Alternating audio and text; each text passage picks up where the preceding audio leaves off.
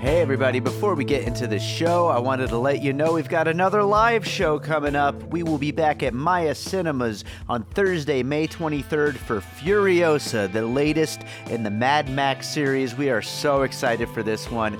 Joining me to talk about it, we've got Sam Novak, Shahab Zargari, and Tony Gonzalez. A great lineup. It's going to be an awesome movie.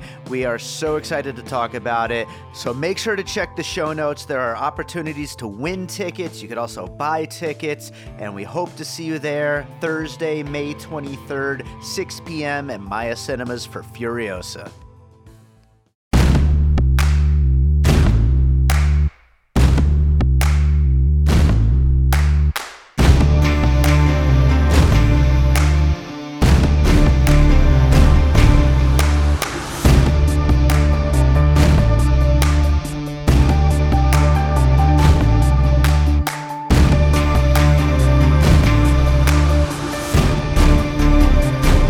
All right, welcome to another episode of Piecing It Together, the podcast where we take a look at a new movie and try to figure out what movies inspired it.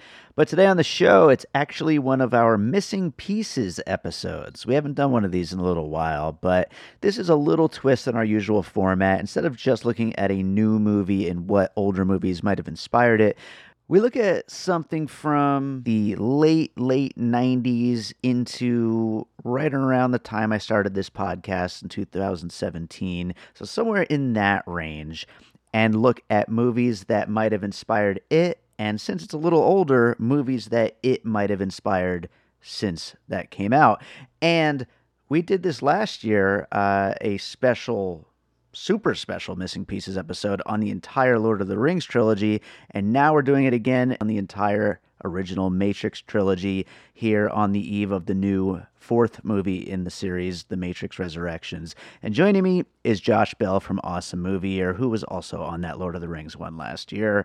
But we have a great conversation coming up, lots of great puzzle pieces, so we will get to that in a minute. Before we do, I want to remind you, as always, to make sure you are subscribed to Piecing It Together wherever you listen to podcasts. You can, of course, do that on Apple Podcasts, Spotify, Pocket Casts, all the major podcast apps. We're probably there. And you can rate and review us on Apple Podcasts and Spotify and Podchaser and Good Pods. 5-star ratings are very nice. We would appreciate those. They help us stand out amongst the sea of many great movie podcasts that are out there. But, the more 5 stars we get, the more people will supposedly see us and get to hear our little conversations that we have here. So thank you so much for leaving those reviews. You could also follow me on social media at PiecingPod. Join our Facebook group, Popcorn and Puzzle Pieces, where we continue the conversation about all the movies we talk about here on the show. And we also have a Patreon, the Produced by David Rosen Patreon, where I post bonus content from Piecing It Together, from Awesome Movie Year, Josh's podcast, which I also produce, and from my music career, all kinds of great content over there on the Produced by David Rosen Patreon. So check that out, patreon.com/bydavidrosen. And with that said, make sure to go check out the new Matrix movie. It is out in theaters and on HBO Max as of this episode being up. And also make sure to go check out the Awesome Movie Year bonus episode on the original Matrix, which is also out right now. It just came out this week.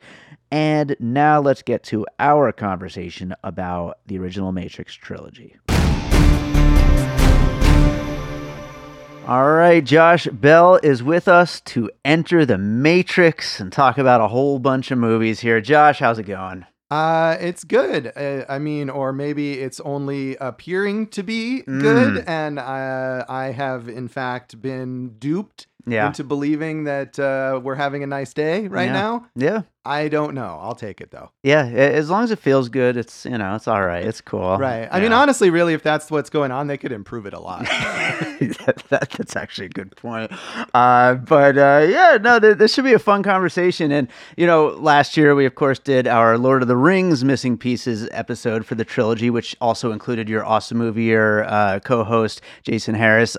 Jason straight up refused to rewatch these movies, so it's just us this time, guys. Yeah. Well, well, we did an awesome movie year episode on the original Matrix, but Jason was absolutely unwilling to watch the sequels again, which I mean is fair. You know, you only have so much time in life. So it's true. Yeah. I understand. Yeah, I was just thinking about it. I mean, we were just talking before we started. I just came from watching the new Spider-Man. That's totally off topic, but I certainly didn't rewatch any Spider-Mans to watch Spider-Man. But The Matrix, I felt like I really kind of owed it another chance. I didn't like the sequels back in the day, and I've always kind of wanted to revisit them. So this was like a fun thing, even though I still didn't really like them that much, but I loved the first one, of course. But it was kind of a fun thing to finally give it its due and like try it again anyway. Yeah, I think I like the sequels less this time, actually, because I was maybe overly generous to them the first time around because I loved the original so much and I was so eager for there to be great follow-ups. Yeah. But yeah, I mean, I don't know. We'll talk about it at here and there or whatever. But I think there's some decent-ish stuff in the second one.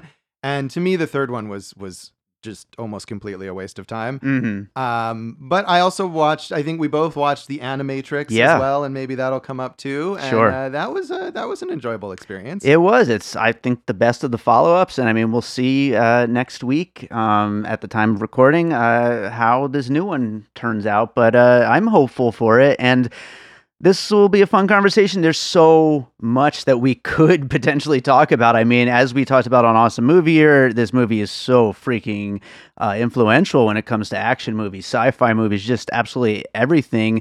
And this being a Missing Pieces episode, we're also going to start off talking about movies that inspired it. And I think there's plenty to get into with that as well. Absolutely. I mean, one of the great things about the original Matrix is the way that the Wachowskis take all these different things that inspired them and meld them together into their unique vision. Yeah, absolutely. Well, let's just start jumping into it. We'll start off, of course, with the movies that came before the Matrix trilogy that may have inspired it. So let's start off with your first one. Well, I'm going to start, I will say, just as a caveat, I am really not all that familiar with anime, and I know that's a huge, just in general, a huge influence here. So I'm going to pick something that I have seen, which is the original Ghost in the Shell. Sure. And not only is that just an anime that I've seen, it's not entirely random. I mean, it definitely deals with a lot of the themes that we have here about the nature of reality and, consciousness being placed in different, in a body versus in a virtual environment. I mean, there it's an actual like robot body that the main character has her consciousness as part of. But, certainly thematically, there's some stuff that's been pulled from there, not only stylistically, but the way that anime represents action. I mean, again, in Ghost in the Shell and also in other stuff, that kind of almost hyper real, or maybe not, like surreal representation. At no point in the Matrix are you meant to think, oh, this is how like real people would fight each other or whatever. So that is certainly something that they take a lot from anime, that even a more sort of realistic, quote unquote, story will have a lot of those surreal elements and will be less interested in representing reality as it is than in sort of like using that representation to explore the themes. But also just as generally as a kind of a cool sci-fi cyberpunky movie set in the future. Yeah. I am not super crazy about it as a movie, but again, I'm sort of a dilettante on anime, but certainly Ghost in the Shell. Yeah, and I actually had that on my list as well, even though I've really honestly only seen the Scarlett Johansson one from a few years ago, but I certainly am aware of the original, and I've seen, especially running in the video game world, I see a lot of Japanese anime stuff and influence on all kinds of stuff in the world of video games, and Ghost in the Shell is one that comes up all the time, and so even before that movie, I knew about the original and all that stuff.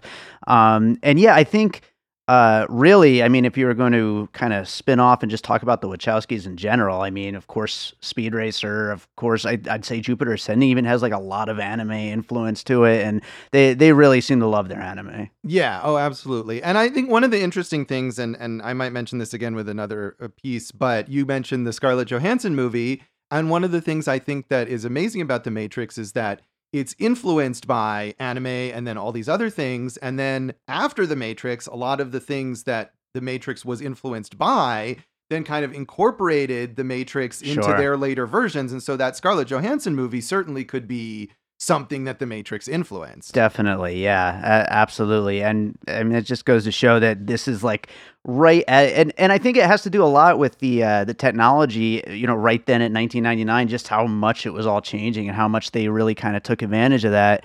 And that actually kind of fits into my first piece here, which is going to be James Cameron's Terminator and Terminator 2, two movies that also a troubled sci-fi franchise that, really, really kind of existed to push special effects in a lot of ways. I mean, there's a lot I love about both of those movies, especially Terminator 2. I'm a big Terminator 2 guy, but the special effects push is number one. I mean, that's what made them so lasting. That's what made them such huge, major movies, especially the second one.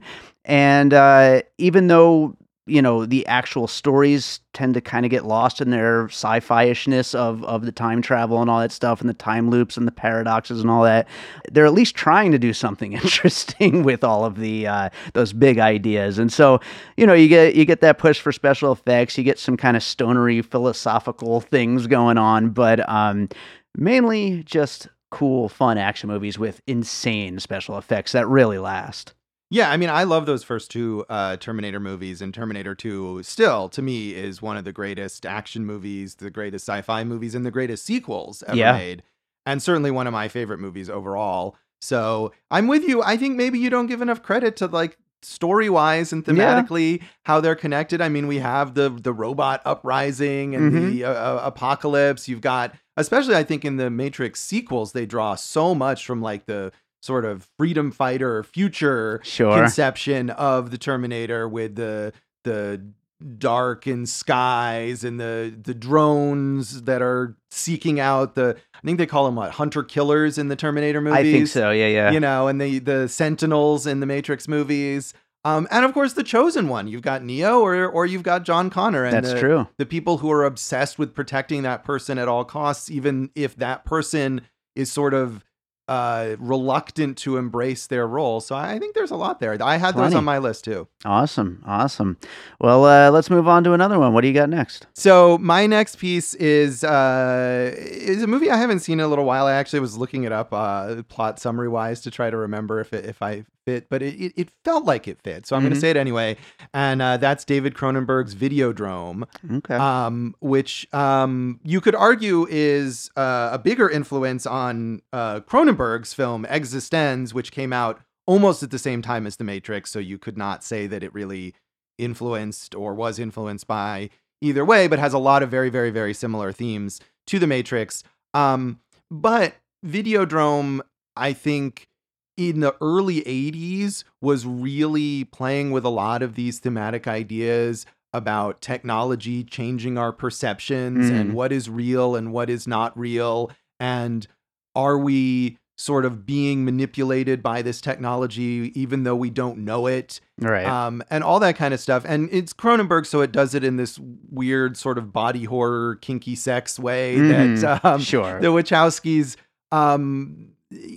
you could argue, I guess. I see people online talking about how the Matrix movies and the Wachowski movies in general are very horny. But especially the sequel, the second one, I think. Yeah. Right? Yeah. But not in the same way as a David Cronenberg movie. Yeah. In this sort of weird, gooey, bodily fluid obsessed kind of way that Cronenberg movies are. But I mean, you also have a character who becomes obsessed with finding out the truth of where does this strange broadcast come from that's manipulating people's minds and going down the rabbit hole thing. And also for a relatively low budget movie has some really cool mind-bending special effects.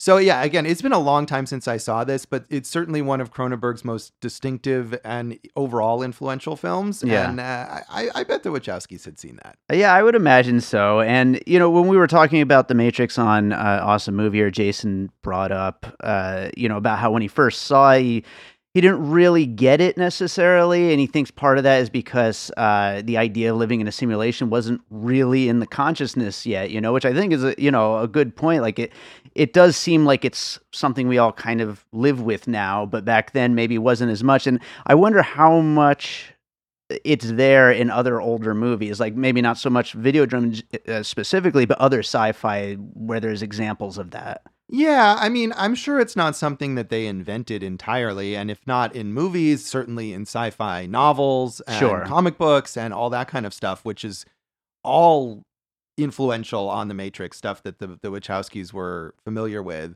But I mean, I think to this mainstream level, and again, combining that cerebral sci-fi idea with cool ass action is something that maybe other movies had not done before, and that was why it was able to reach that wider audience of people who weren't familiar with those ideas. Absolutely. Well, I'm going to jump from one gigantic sci-fi franchise to another gigantic sci-fi franchise and bring up Alien. Mainly because of the ship that they are on for a good chunk of the film. I believe it's the Nostromo, something like that. Oh, that's in Alien. In Alien, yeah. And here it's the Nebuchadnezzar. Right. These names, I gotta tell you. But just like kind of the ship design though of these things, they do kind of feel similar, and the rest of the crew just being kind of like everyman, like worker types that are just on the ship, and they all just kind of have their jobs, and you just. Even though you've got your main badass heroic types, and of course Trinity and Ripley could probably be paired there, but you got everybody else on the ship who are just like workers, and your chef and your guy who works on this particular machine and this particular machine, and you get to introduce way too many of them in the sequels to the Matrix movies, but there's plenty of them in the Alien movies as well. Yeah, that's true. I think you're right. And one of the great things about those Alien movies is the way that they're focused on like the grunts of space, Sure.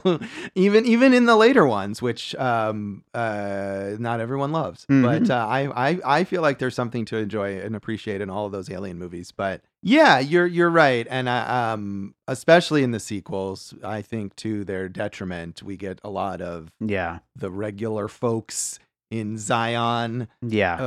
Which is just...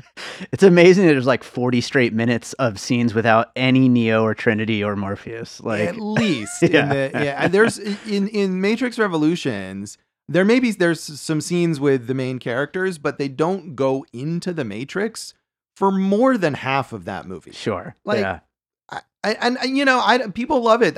Looking on Letterboxd, and some people are like, "Oh, the Battle of Zion is the greatest action sequence ever," and like, I don't get that. I don't think that that's true. To me, that looks like every other standard sci-fi movie of the early 2000s or whatever. Whereas the stuff inside the Matrix is so creative and fresh. But I'll stand up for the Battle of Zion a little bit, just because I do think it looks cool, and I don't think it works necessarily because of the fact that none of our main characters are in the Battle of Zion, and that's the problem with it. But I do think it actually looks really cool. I guess to me, it just looked like a lot of that, what we have now, where it's like, here's a bunch of gray CGI blurs. And I mean, maybe in the Matrix, it was still fresh. And now we've seen 27 Marvel movies that do that in their climaxes, and I'm bored of it. But watching that movie this time, I was like, how long? I was sitting there, that was what I was doing. I was like, all right, how long has it been? When are they going to go back to the Matrix? Yeah, absolutely. I was going to bring something up, but I'll bring it up a little bit later. So let's go on to your next piece. Oh, okay. So my next piece, actually, this is sort of similar to the Ghost in the Shell on either side of the Matrix with the Scarlett Johansson movie, and that is Aeon Flux. And so influence-wise, Aeon Flux was a sort of series of animated short films created by Peter Chung that aired on MTV. And I believe, actually, I really should have checked this. I believe started before 1999, but probably also like kind of around the same time. Yeah. Influenced. And Peter Chung is, I believe, is American, but heavily influenced by anime. And that sort of aesthetic of how the characters look in the Matrix movies with lots of black leather and everything, and even Trinity's haircut. Very much recalls Aeon Flux. And I loved Aeon Flux as a teenager. And the great thing about those is because they're very short. They were just little, 5 to 10 minute little blips. Some of them on liquid television on MTV. and they're very surreal. They don't really make sense. They often have little to no dialogue, and it's just sort of like a strange future sci-fi alternate universe vibe going on. Yeah. And then, of course, Peter Chung directed a segment of The Animatrix. Okay, cool. Which also has a very surreal vibe to it. I forget what it's called, but it's the segment where the humans try to go into the Matrix or into the virtual world to sort of reprogram the robots to help them. Yeah. And it just kind of devolves into this series of weird psychedelic images where you just got to kind of go with it. That did have a very Liquid Television feel to it. And there you go. And that's why. So, I mean, certainly that's someone where, there's the Wachowskis reaching out to this person who probably had influenced them and saying, hey, can you contribute to our new Matrix thing? Yeah. And then, of course, you have the Aeon Flux live action movie in 2005, which is very bad, starring Charlize Theron, but is clearly influenced by and certainly got greenlit because of the success of The Matrix, and yet really misses a lot of the point of what made Aeon Flux cool. Yeah, for sure. And that stuff is so cool. Like, I haven't seen any of it since, right around graduating high school, but I feel like I would love to rewatch some of it one of these days. It's just, all of it is just so damn cool. And of course, a lot of the stuff that was coming out of like MTV and all that was cool at that point. Yeah, I loved a lot of that. Although, again, I haven't seen it. And obviously, I didn't even fully do enough research here because I realized wait a minute, maybe it was at the same time and not earlier. But I think it was. We don't do research around here, Josh. I think it was a little earlier, but it was similar time periods. But yeah, I haven't watched any of that stuff. I loved, of course, Beavis and Butthead came out of Liquid Television.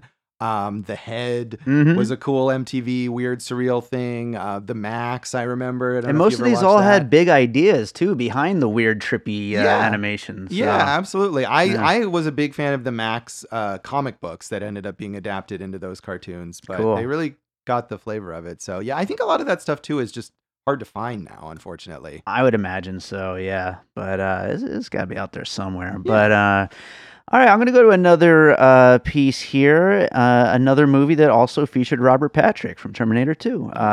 It is 1993's Fire in the Sky, which isn't the best movie in the world, but is pretty effective, but especially because I think it has the creepiest and just most what I would imagine real life being abducted by an alien would feel like scene ever on camera. And it in a lot of ways, it reminds me of when Neo wakes up in the pods in the real world for the first time. And we talked about that a little bit on the Awesome Movie Year episode of just about how creepy that is. It's just pure nightmare fuel, and Fire in the Sky really really captures just how scary that would feel to wake up in that scenario like that. And I just feel like there's a lot of similarities between the two. Everything's all wet and gooey and mix of organics and metals and all that stuff. There's just a lot of really cool design to it.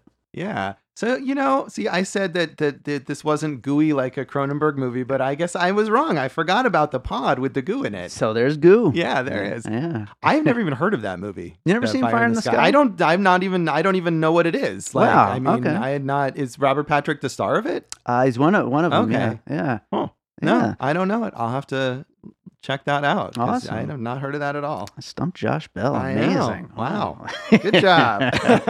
Well, my next one won't be that far out there, but let's go to yours first. All right. Well, I'm going to combine a few things here, including, some of this is really like just explicitly mentioned in The Matrix, but I think the kind of fairy tale vibe of this is, we have Alice in Wonderland, The Wizard of Oz. Yep. I think both of which are explicitly name checked in this movie. Yeah. And then I'll throw in Sleeping Beauty as well, because Neo gets True Love's kiss there at one point to wake himself up. Yep. And they really go all in on the love will save us themes as the trilogy goes on. Yes. In not particularly successful way to me, but certainly as sci-fi and action and whatever as this is, it is also kind of a fairy tale in a way, and they're definitely trying to evoke that, whether it's that Alice in Wonderland, Wizard of Oz vibe of person going into this alternate world and they don't know what's real and what's not real, and are people going to believe them? Or the sort of romantic, fairy tale thing of Sleeping Beauty, where it's about destiny and about finding your true love and all that kind of stuff. Sure. I mean, there's a lot of just primal stuff going on here, and a little bit of influence from Disney animation too. Yeah, absolutely. And I actually had this as a piece as well, Alice in Wonderland, Sleeping Beauty, all that kind of fairy tale stuff. And even get, we were talking about with Liquid Television, you get just druggy imagery, which people are always finding in fairy tales, Sure. So, yeah, absolutely. I think that has to be part of the conversation. So yeah, I will go on to my last inspired by, and it comes up all the damn time on this show, but it's Star Wars. I thought it was going to be Evil Dead. I don't think I could do that one. I thought about it. How could I fit Evil Dead into this? I don't know. I'm sure there's a way, But if anyone could do it, it's me. But no, I mean, Star Wars, our hero gets a permanent physical wound, except for instead of his hand, it's his eyes, right? Yeah, so that's the main thing. But then, of course, it's just gigantic sci-fi where it devolves into political conversations constantly and all that stuff instead of the thing that everybody came to see.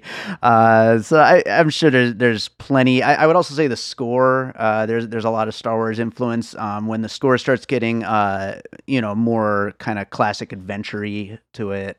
So there's plenty of Star Wars in there.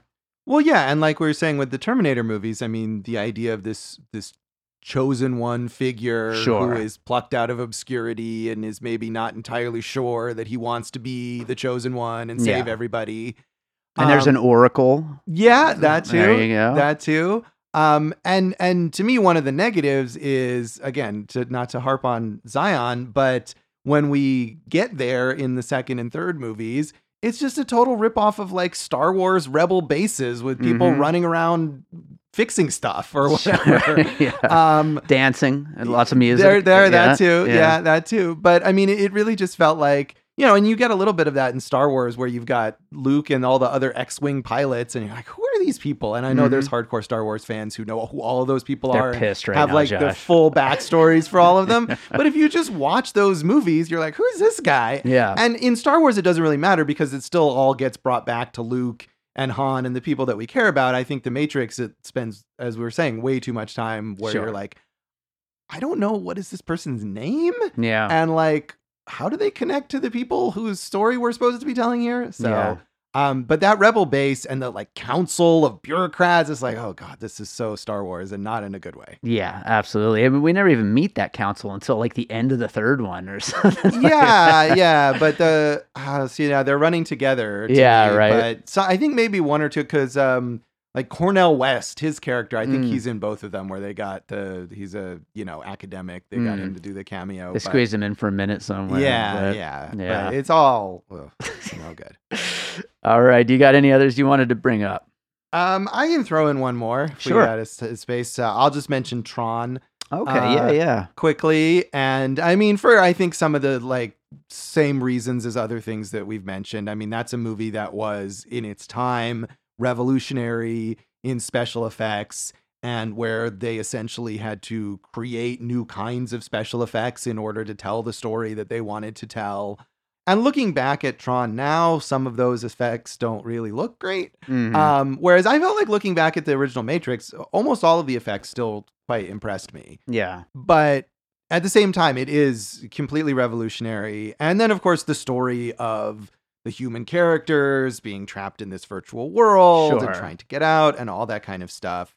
So Tron. Yeah, no, absolutely. And video games and computer programs are pretty much the same thing when it comes down to it. Sure. Yeah. Sure. So, all right, let's start looking forward to things that the Matrix trilogy may have inspired. What do you got first? Well, I'll start with Christopher Nolan's Inception. Damn it, that was my first one. It seemed like a very obvious choice. I feel like we've talked about Inception on various episodes for whatever reason that I've been on as a common. It happens. I mean, I think, like The Matrix, it's a movie that has been very influential and was very successful. A lot of people saw it. A lot of people were inspired by it, etc. Yeah. But I mean, clearly Christopher Nolan, who, like the Wachowskis, is this visionary filmmaker, someone who has very clear ideas of what he's going to do and large ambitions, and will go to any lengths necessary to achieve those visions.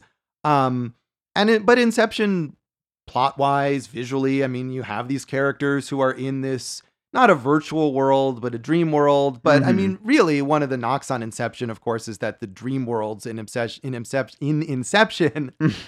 don't look like actual dreams. Right. They look like The Matrix. Sure. So they look far more like a virtual reality than the way that dreams work, the sort of surreal non-logic of actual dreams. Right. But they look amazing. Oh, yeah. And the idea of being able to kind of do anything because this world isn't real, I mean, that's something that, of course, Neo has to learn. There is no spoon and all that kind of stuff. So, so Inception. Yeah, and I will just add, because, Inception was on my list as well, and one of my biggest takeaways from rewatching the sequels is just how much Christopher Nolan was inspired by, in general, by everything that they did in these. I think also, as far as Inception specifically, you kind of get that whole trusting the audience to get where they're at any given time, and not lose track of what world they're in. So that's a big ask, I think, of the audience for sure. But yeah, I mean, there's just so much Nolan imagery throughout all these movies, the dark, color palettes and the rain and just the big heaviness of everything and giant score. And just, there's so many things that I think have kind of gone into what we now associate more so with a Nolan movie when, this is what they were doing here. Yeah, I mean, I suppose you could mention, I think the other Nolan movie that's the biggest one would be Tenet, probably. Sure, It has a lot of Matrix influences. I would say the Batman movies as well, but maybe not as sci-fi, but certainly the just the way they look visually, Right. Yeah, absolutely. Yeah. Absolutely. Well, I'll go from Christopher Nolan to something else that is huge in the world of pop culture, and that is the Avengers movies. I'm going to go specifically for one little tiny part, though, and that is the "I am inevitable" line from Thanos, which is like his big shtick. I mean, He says it multiple times, and that is Agent Smith's thing as well. I am inevitable. So yeah, I mean, that line was the big thing of a big bad guy in this big trilogy, and now it is again here all these years later in the biggest movie ever. Yeah. Well, and also, Ultron, of course, the evil robot villain. Yeah, absolutely. Who was invented in Marvel Comics way, way, way, way before The Matrix. But, sure. But I mean, I think like Aeon Flux and like Ghost in the Shell, that's another thing where the Wachowskis, I'm sure, had read Ultron comic books. Sure. And then when they made a movie with Ultron, they're bringing in something from The Matrix there. So. Yeah, absolutely. Well, what do you got next? Well, I'm going to go next with a movie that was very recent called Free Guy, which I know you are not a fan of. It's fine. It's fun. Yeah, I wasn't a huge fan of it either. Yeah. But it was very successful. And in a weird way, Free Guy is like the fun comedy version of The Matrix. It is, very much so, yeah. And what was interesting to me, too, is that, I mean, you could say that Ryan Reynolds' character, Guy, is sort of like Neo in that he is the chosen one or whatever who liberates the people of this virtual world.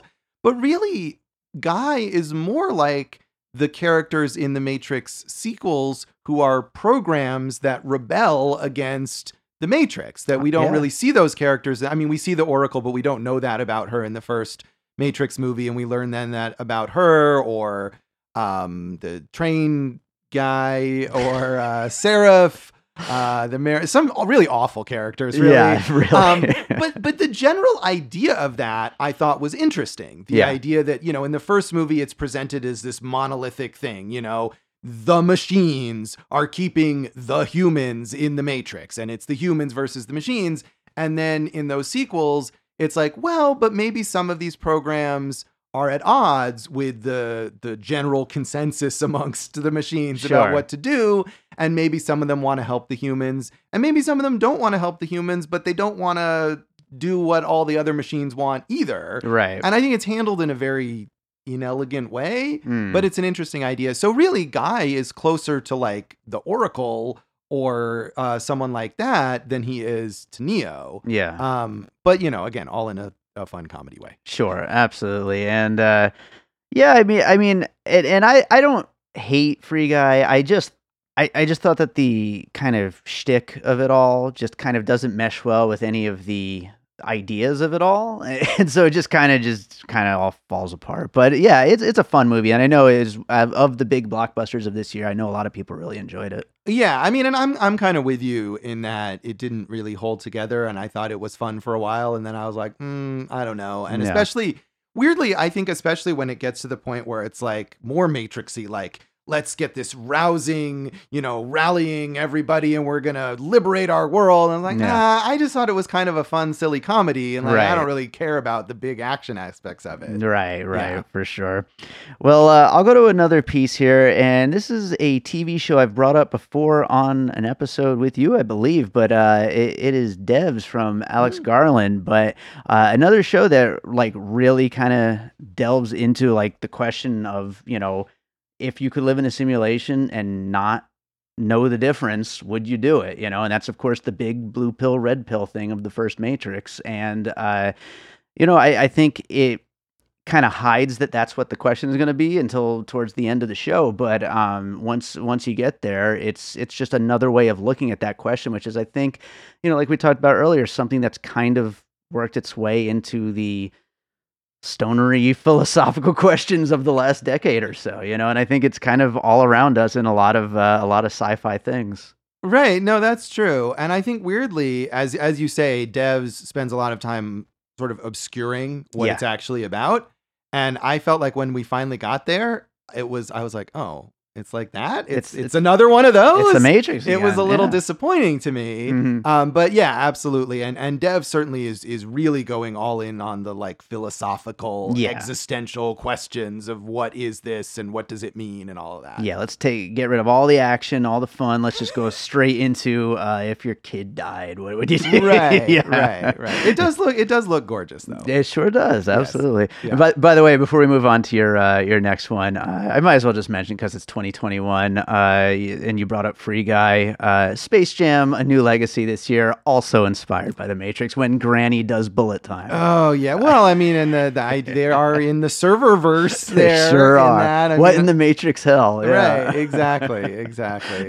I just love to imagine that joke was like in a Microsoft Word document for 20 years, just sitting there, I want to imagine, what did the Wachowskis think watching? I mean, first of all, hopefully they didn't watch Space Jam Legacy, but if they did, how horrified. We're like, okay, we need to pack it in. What have we done to pop culture? Oh, no. Well, what do you got for your next one? All right. Well, I'm going to combine a couple again and mention something that to me is really amazing. And we talk about, again, like the Wachowskis drawing influence from all these things, and then they influence those things. Mm-hmm. And so I'm going to bring up two Steven Spielberg movies. One is Minority Report, which was fairly soon after the Matrix movies, I believe. And then the other is Ready Player One, which is more recent. But the idea that you could influence Steven Spielberg, I mean, how much more influential could you be in the world of cinema? Yeah. Where Steven Spielberg watches your movies and thinks, I'm going to try some of that. Yeah. So Minority Report more in like the sort of future aesthetic and a lot of like the, screens and the fashion. But also the oracle-y nature of the Samantha Morton character in that, and the whole question of destiny and that kind of stuff. Yeah. And then Ready Player One is, I mean, like Space Jam, really. This simulation world where anything is possible, and not like The Matrix, but like Space Jam, there's a lot of random pop culture in it for some reason. Sure. So yeah, that's maybe not a great movie, but is certainly even maybe more so than Minority Report, drawing a lot from The Matrix, and furthermore from what The Matrix brought to pop culture because Ready Player One was so much later. Yeah. I'm sure the novel Ready Player One that the movie's based on was influenced by The Matrix first before it got to the movie. So, but I just think, again, as a filmmaker, to be able to say you influenced Steven Spielberg, like, there's no higher achievement than that. Yeah, that is a huge honor on the Wachowskis for sure, and I think it absolutely makes sense. And also, it's hard to say before seeing a movie what to exactly expect, but just based off trailers alone, this new Matrix movie looks like it was inspired by Ready Player One a lot. So. And that may very well be. I haven't, neither of us have seen it, but some of what I've read is that it's actually very meta about the Matrix movies, and so that's absolutely possible. Yeah, absolutely.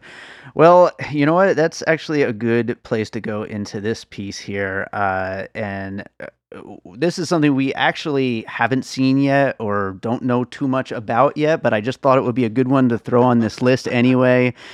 It is the metaverse that Mark Zuckerberg and Facebook are. This is another thing I think the Wachowskis looking at themselves like, what did we do? What in the world have we done? Yeah. But the idea of this virtual world where all of our meetings and work and interactions are going to take place. I mean, that's basically what the fucking robots decided to do to us. And that is what Mark Zuckerberg is deciding to do to us. And the repercussions of this down the line, who knows how scary that could be. But it certainly seems like all roads are pointing that way. Ugh. Yeah. I just remind me, I'm gonna butcher this, but there was like this viral tweet going around recently where it's like, sci-fi creator says, I have created the horrible torture universe as a cautionary tale about where humanity might go. Yeah. And then tech billionaire like, we're excited to announce that we've created the real version of the horrible torture universe and you can now participate in it. Yeah. Get in on the beta test while you can. Exactly. That's, hey, we're human beings. We love this shit, I guess. I don't know. All right. What do you got next?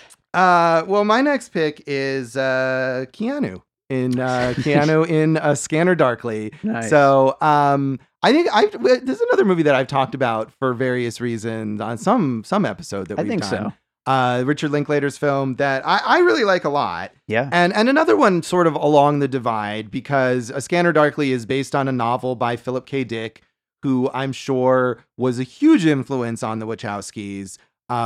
His books maybe more than the films based on them. Although, just come to think of it, Total Recall, for example, which is based on a Philip K. Dick story, could absolutely be an influence on The Matrix. But maybe even more so in his novels, where he creates these surreal worlds that often turn out to be not what they seem or they are. If you want to talk about, was there something in sci-fi before this about living in a simulation or not? Like, it's all in Philip K. Dick stories and novels. Yeah. And so A Scanner Darkly, I feel like, captures that, this sort of psychedelic 1960s, I am on a lot of drugs style of Philip K. Dick's writing, more so than like Total Recall or even like Blade Runner. I mean, and those are really good movies, but they're more sci-fi movie, action movie kind of stuff. Whereas A Scanner Darkly, with that rotoscoping animation and the sort of jittery, off-putting tone of it, really makes you feel like you're on drugs while watching the movie. Oh, yeah. And certainly Keanu's character in that movie is always not sure of what's real and what's not real and who is he even. Yeah.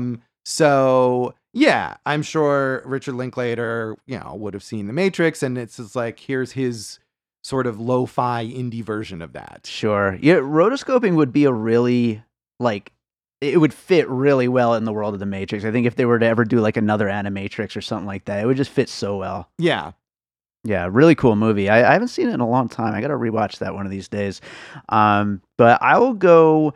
I figured I gotta squeeze a video game in here, so I am gonna go with the Geometry Wars series of video games. I don't know if you know this. No, I mean, if you name some of the most famous video games of all time, I probably know them, but beyond that, my knowledge is very limited. Okay, well, So this is actually what I was kind of like mentioning earlier that I was thinking about mentioning then, but I didn't until now. With the Battle of Zion, one of the issues I think that some people have with it is the fact that the machines all just attack in waves, and when they could totally obliterate all the humans so easily, but they just have to come in their little wave formations. Geometry Wars is like a very simple arcade style game where you're just shooting at waves of oncoming ships, and you learn the patterns and blow them away in their pattern formations, and they're really fun games, by the way. But that is kind of exactly how the enemies are. They all come in various kinds of waves. Each one, you learn the pattern, you go after them in that pattern. As soon as the next one comes, you learn that pattern, going after them in that pattern. It seems like that's really how they went for this Battle of Zion, is to make it like a video game. And these games, I think, especially take from that. Yeah, I mean, I feel like that's a way to excuse the Battle of Zion. Like, well, it's like a video game. Right, like, right. Okay. And obviously, video games in general are certainly a huge influence on The Matrix. Sure. But I feel like it's the wrong place to put that. Like, The Matrix is like a video game. You Right. go in The Matrix, and it's very explicitly, things like being able to upgrade with different skills and weapons and all that. But the Battle of Zion is in the, quote, real world, where things don't behave like a video game. That's true, yeah. I don't know. Yeah, I mean, I'm harping on this, but to me, everything about that doesn't work. But whatever. Well, what do you got next? All right. Well, my last thing here is another dual thing that I'm going to do, but I actually have not seen either of these movies, so I'm just going to kind of briefly, I won't touch on the content, but specifically to me, the idea, and this goes to the Animatrix. And I feel like the idea of creating this sort of like animated spin-off content of your big blockbuster franchise is something now that especially Netflix does a lot. And so I was going to mention 2 anime style movies, The Witcher, Nightmare of the Wolf, which is a spin-off of the Witcher live action TV series with Henry Cavill, and Bright, Samurai Soul, which is an anime spin-off of Dave Rosen's favorite movie, Bright, starring Will Smith. It's all right. Which I, to be fair, again, I haven't, not only have I not seen these animated movies, but I've never watched The Witcher or seen Bright. I gotta tell you, I never even heard of these things. Like, I obviously have heard of the main Witcher and the Bright movie, but I didn't even know these spin-offs existed. Yeah, but I mean, I think these are, and there's actually more than this, but these are 2 of the examples that I came up with, and I think this is something that Netflix is doing and is part of this, because they have this global audience, is like, well, we have this really popular property.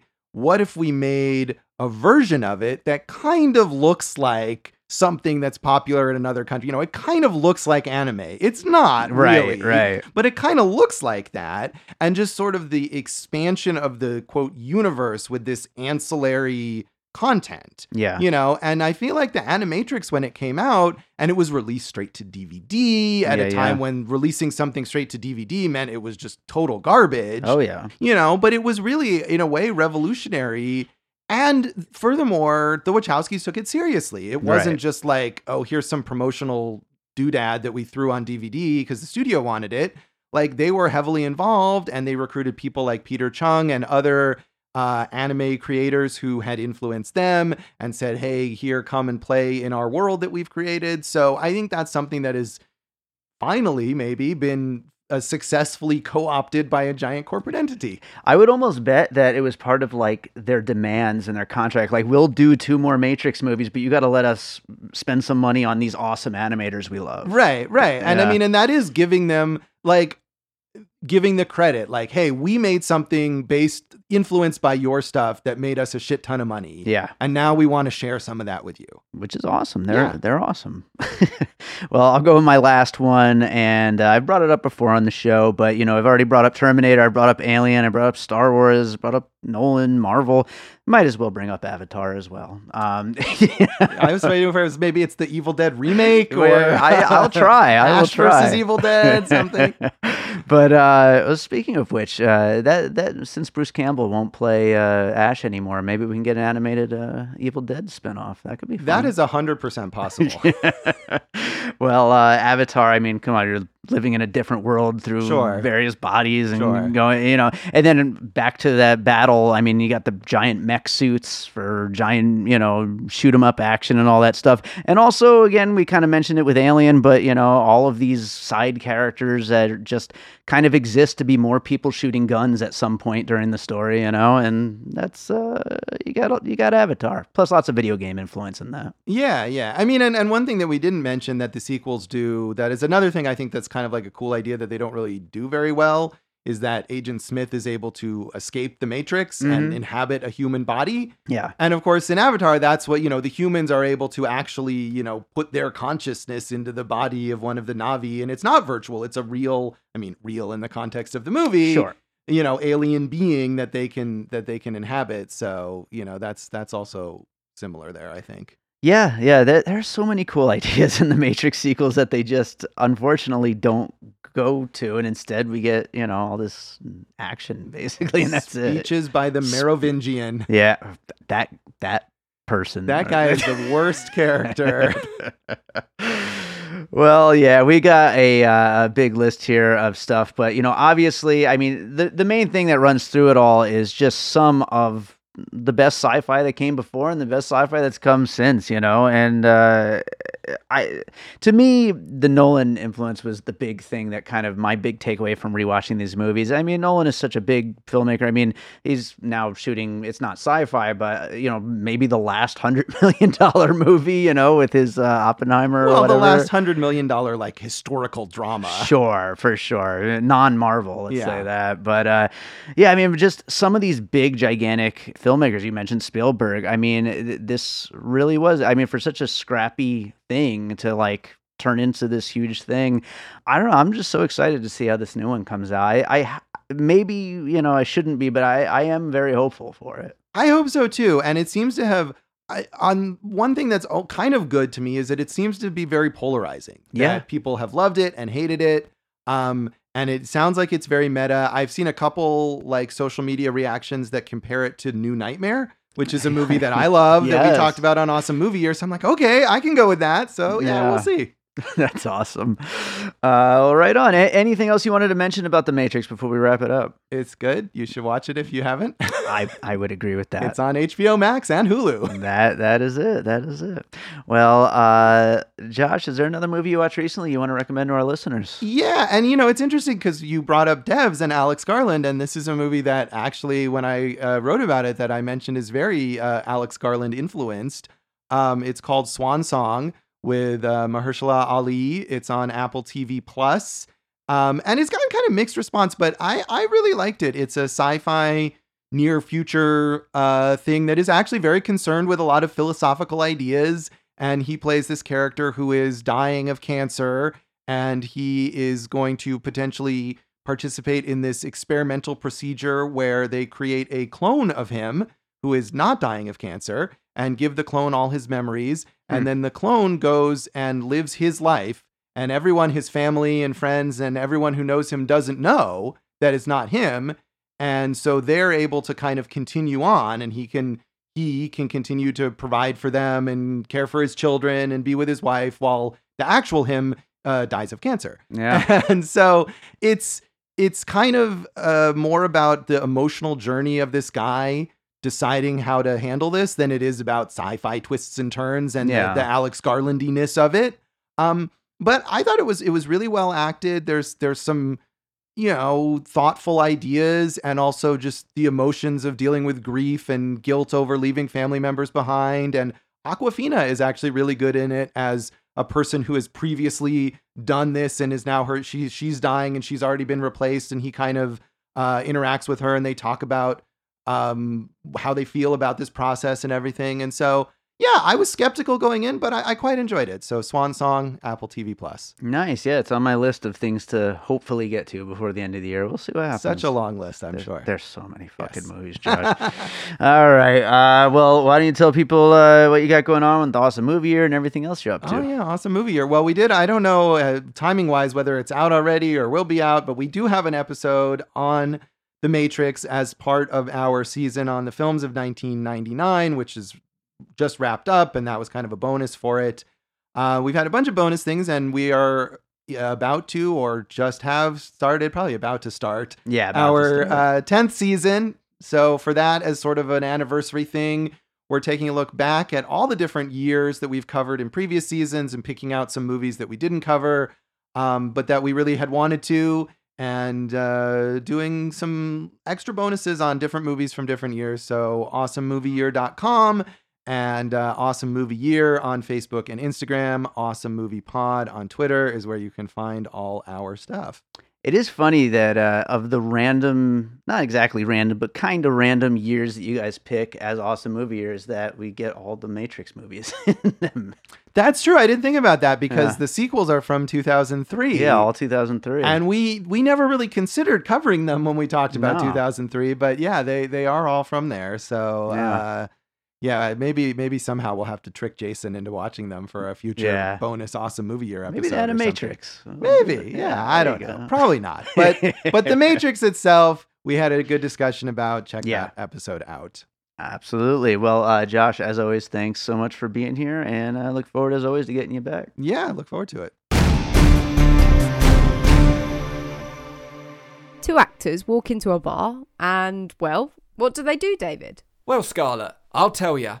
Two actors walk into a bar and find humour in reality. Two of them fall out and smash on the floor. The woman has gone, well done. Provide opinions on everything they're not entitled to. Oh, wear a mask, you dumbasses. America's fucked. Oh, who cares? Biden's in control of a sinking ship. And of course, they drink. I'm doing good. I've had one beer and I don't know what words are anymore. He's on the Fanta fruit twist now. I can see what you're drinking and it is embarrassing. But no, that's not all you can expect from this podcast. We've got some particularly strange tales to tell, and of course, exclusive stories from the acting world. You came on the stage and you were like, stop it, I'm having to break character. I'm a professional, don't you know? I see you're an actress. Do you snort lots of cocaine, then? Some Oscar-worthy performances from our hosts. Your Waluigi impression is hilarious. Waluigi. Good old Boris Johnson, like... You're smashing them now. You've not even had a drink yet. Oh, I don't believe the king would have said that. And a load of drunken waffle. Intelligent conversation. We're talking about you having a weird crush on Colin Firth and suddenly you're shagging a Greg's pasty. My life's exciting. What can I say? So join her, Scarlett Bryant. And him, David McCulloch. Along with a fantastic range of special guests. Bring it on. I can't wait. Who shat themselves? I was sang in the prize giving on the Friday, was having surgery on the Saturday. I poured myself some mulled wine for this occasion, and you saw me sit down with a full glass. I've because it's like juice, you know? All that and much, much more. In our podcast series, Two actors walk into a bar.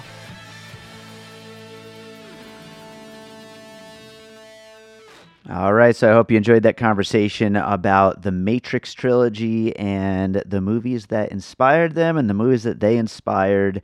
I am very excited. By the time you're hearing this, the Matrix Resurrections will be out, and I'll have already seen it. We'll already be working on recording our episode on it, but at the time of recording, I haven't seen it yet, and I'm still very excited to see it. I can't wait. Just a couple days away. Oh boy, it's coming. But thanks to Josh Bell for joining me on this episode. And if you like what you hear, we would really appreciate it if you'd leave us a little rating and review over on Apple Podcasts or Spotify or over on Podchaser or Good Pods. Wherever you listen to podcasts, if you could hit the 5-star and maybe leave us a little feedback on what you think of the show, we really appreciate that. You could also share the show, of course, which is just the best when people do that. And, follow us on social media at Piecing Pod over there on Twitter and Instagram. And check out our Popcorn and Puzzle Pieces Facebook group, where we continue the conversation about all the movies we talk about here on the show. Don't forget to check out that Awesome Movie Year episode about the original Matrix. We get really deep into the history and origins of it, and we got a lot more to say over there on that episode. So check that out also wherever you listen to podcasts. And that does it for today. Let's close this thing out with a piece of music like I always do. And, as an electronic artist, essentially, even though I kind of stretched that definition a lot with some of the work that I do, especially when I'm scoring films, There's no shortage of electronic type tracks that I could play on a Matrix episode. I'm going to go back to my first album, Echoes in the Dark, and play one of the more electronica-y tracks on the album. This one's called Whirlwind.